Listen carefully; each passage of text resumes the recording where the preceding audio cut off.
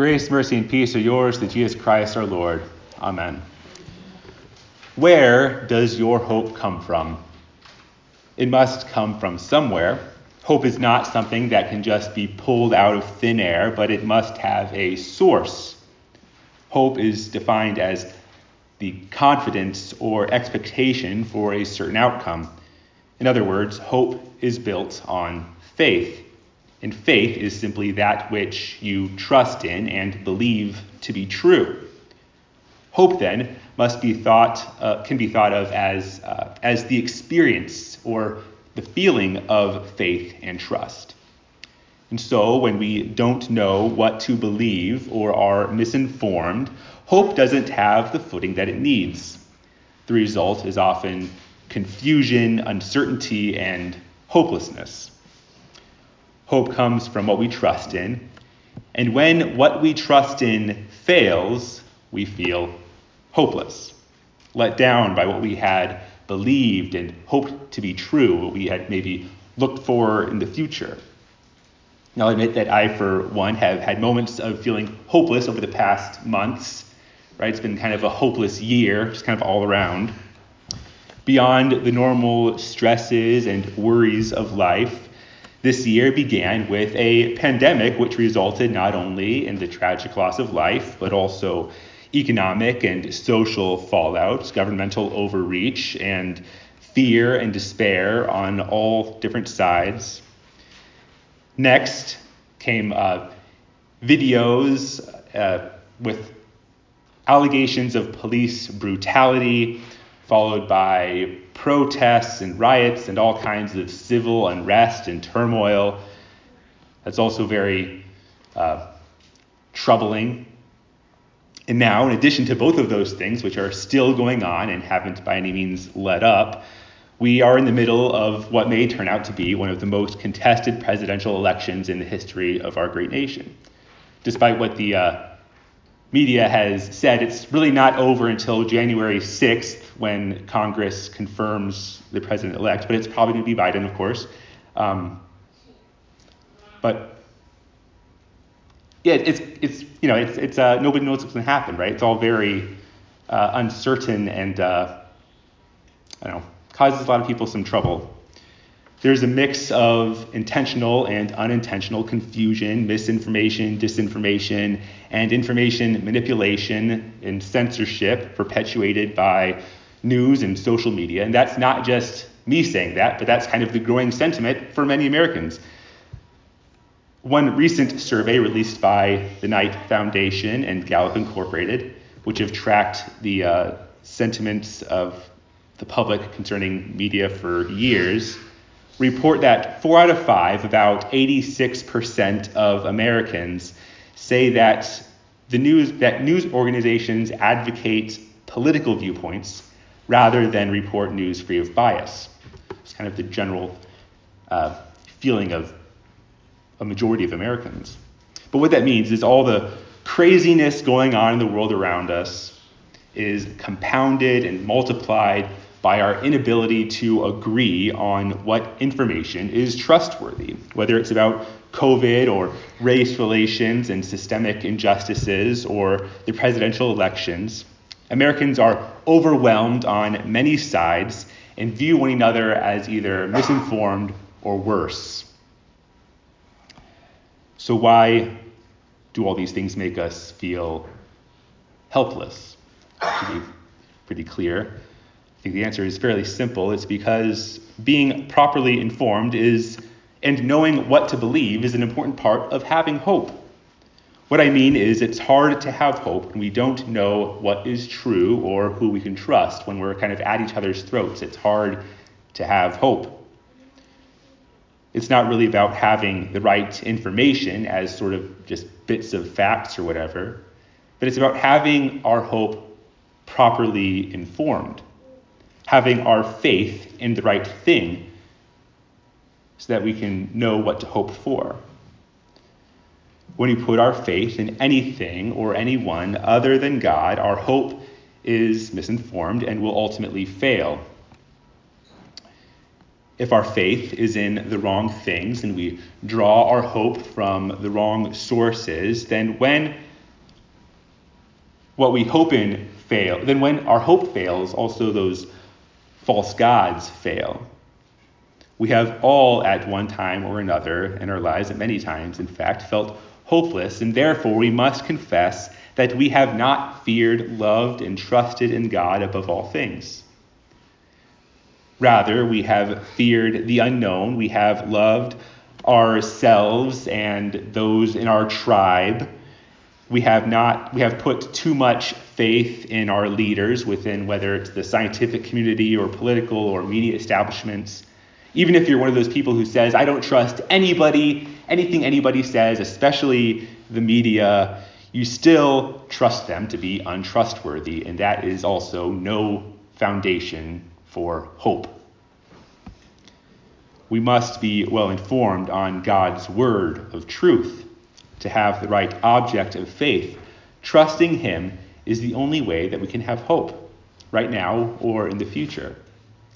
St. Paul wrote in our epistle reading, I don't want you to be misinformed, brothers, about those who are asleep, that you may not grieve as others do who have no hope.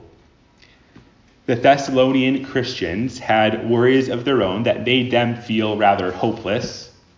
They didn't understand key things about the last day and the resurrection of the dead.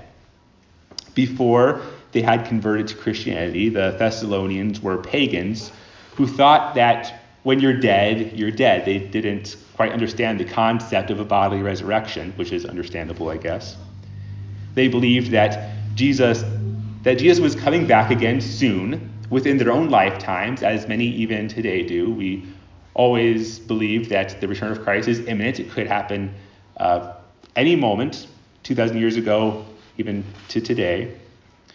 They rightly believed that when he does come again, he would give eternal life to them, but they misunderstood a key detail. They thought that when he comes, those who had already died would sort of miss the bus, so to speak. That if people had died before he returns, they would not enjoy that everlasting life. That misunderstanding and false belief robbed them of their hope. Paul gave the Thessalonians hope by giving them the information that they needed. He said, for since we believe that Jesus died and rose again, even so, through Jesus, God will bring with him those who have fallen asleep.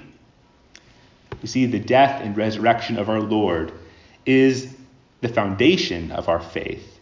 It is the source of all of our hopes in this life and the next. And so when we grieve like those who have no hope, we're acting no better than pagans. When we feel hopeless, we are forgetting where our hope comes from, and that God has given us a reason to have hope by raising his Son from the dead. And so let the world grieve and be hopeless. Let those who chase after false gods despair, but let it not be so with you. For Christ Jesus died and rose that you too would rise with him and be with him always. You have hope even when everything seems hopeless. Naturally, we can't always help feeling hopeless, and we hope not to be hopeless. But that's why it's so important for us to encourage one another to come to church, to receive the sacrament, and to be in the Word so that we would be reminded of the hope that we have in Christ. St. Paul wrote for the encouragement of the Thessalonians and ourselves who are in the midst of the end times. And make no mistake, we are in the end times. That's not to say that Christ will return in our own lifetime, like the Thessalonians had expected, or that the world is ending.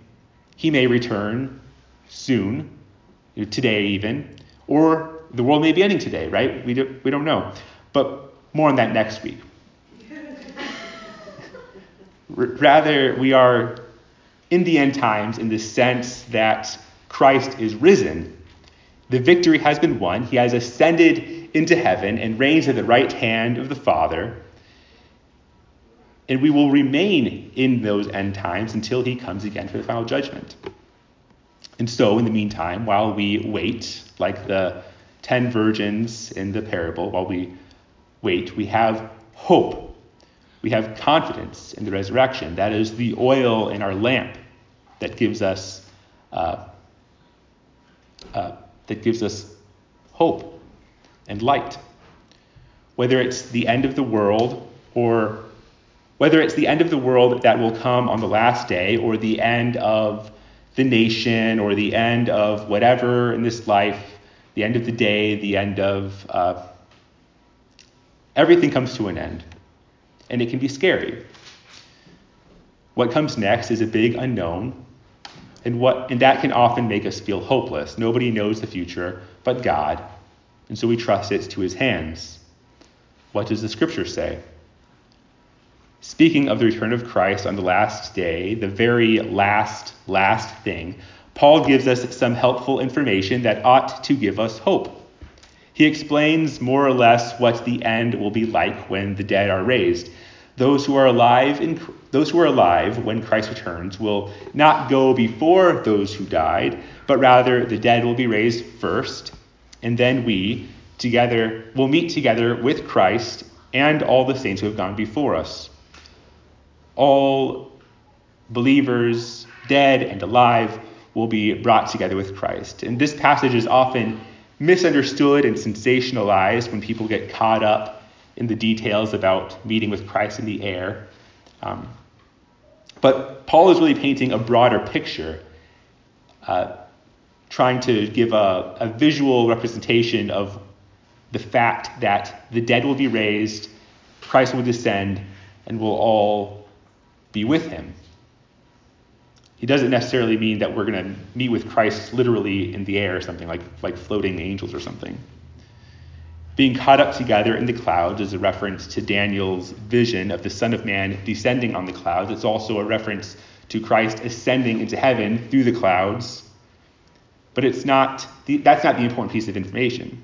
That's not what gives us hope. The important piece of information that we have and that we gain our hope from is that since Jesus rose from the dead, in the end, we too will be raised and we will be with him. We will always be with him. In the end, we will be together with Christ, who is the resurrection and the life. We will not be divided or at each other's throats for any reason. We'll no longer be misinformed and confused and hopeless. You have hope. Even now, you have hope. Because for your information, Christ is risen. And you too will be raised.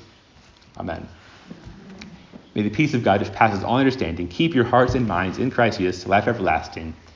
Amen.